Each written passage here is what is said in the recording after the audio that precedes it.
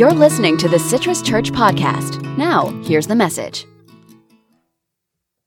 Hello and welcome to the Refresh Podcast, where we aim to take a deeper dive into our faith and extend the conversation beyond Sunday morning.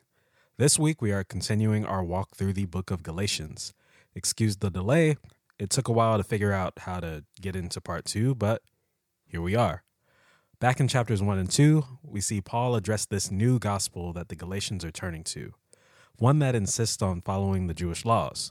However, before Paul deals with the shortcomings of the law, he reaffirms himself because these Jewish Christians that have come to the area are besmirching his reputation. He reminds the Galatians that the gospel he received came directly from God.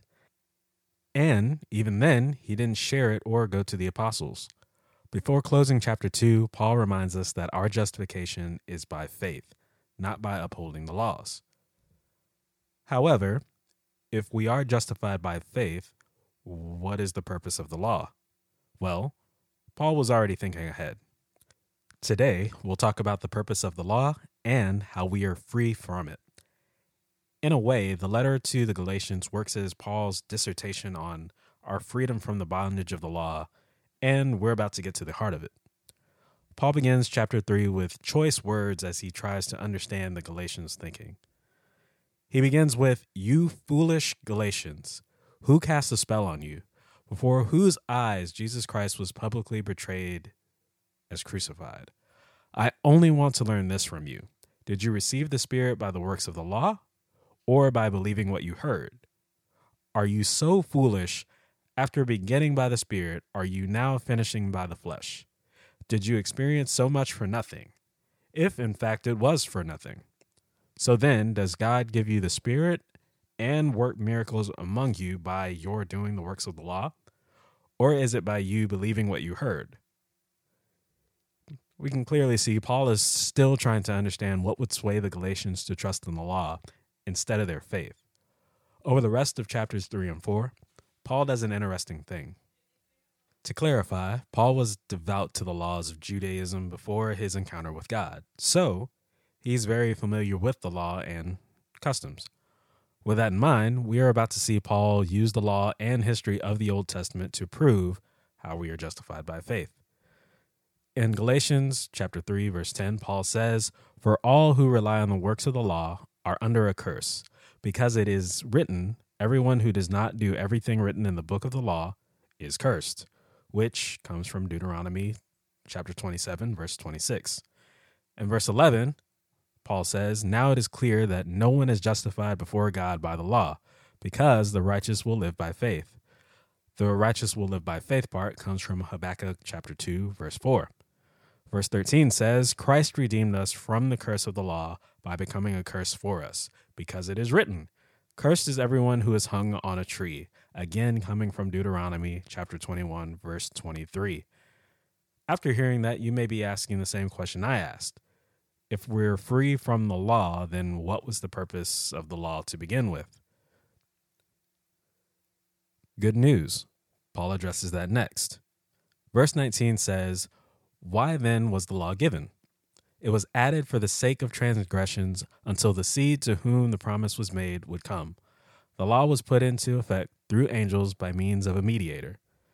Moving ahead to verse 22, Paul says, "But the scripture imprisoned everything under sin's power, so that the promise might be given on the basis of faith in Jesus Christ to those who believe. Before this faith came, we were confined under the law, imprisoned until the coming faith was revealed. The law, then, was our guardian until Christ, so that we could be justified by faith. But since that faith has come, we are no longer under a guardian. For through faith, you are all sons of God in Christ Jesus." Now, what does that mean exactly? Thankfully, the YouTube channel, The Bible Project, explains that for us in their video on Galatians. They explain that Paul is saying the law has two roles, a positive and a negative one. In its negative role, the law exposes and magnifies how Israel and we as humankind are enslaved to the power of sin. However, the law acts in a positive way as well.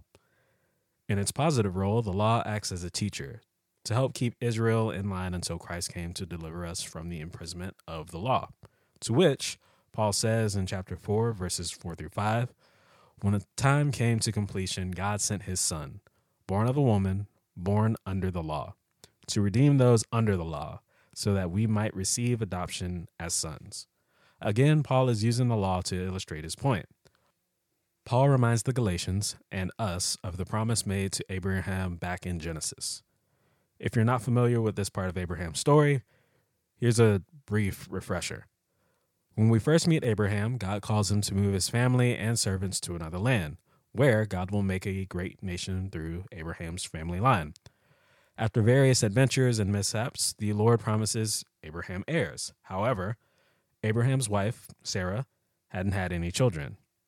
Her and Abraham agree that he should have a child with Hagar, one of Sarah's slaves. As you might guess, this begins a rocky road as Hagar gives birth to a son, and sometime later, Sarah gives birth to a son as well.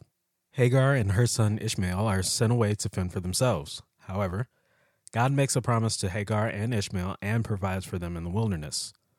Paul recalls this and in Galatians chapter 4, verse 21 says, "Tell me, you who want to be under the law, don't you hear the law? For it is written that Abraham had two sons, one by a slave and the other by a free woman. But the one by the slave was born as a result of the flesh, while the one born by the free woman was born through the promise."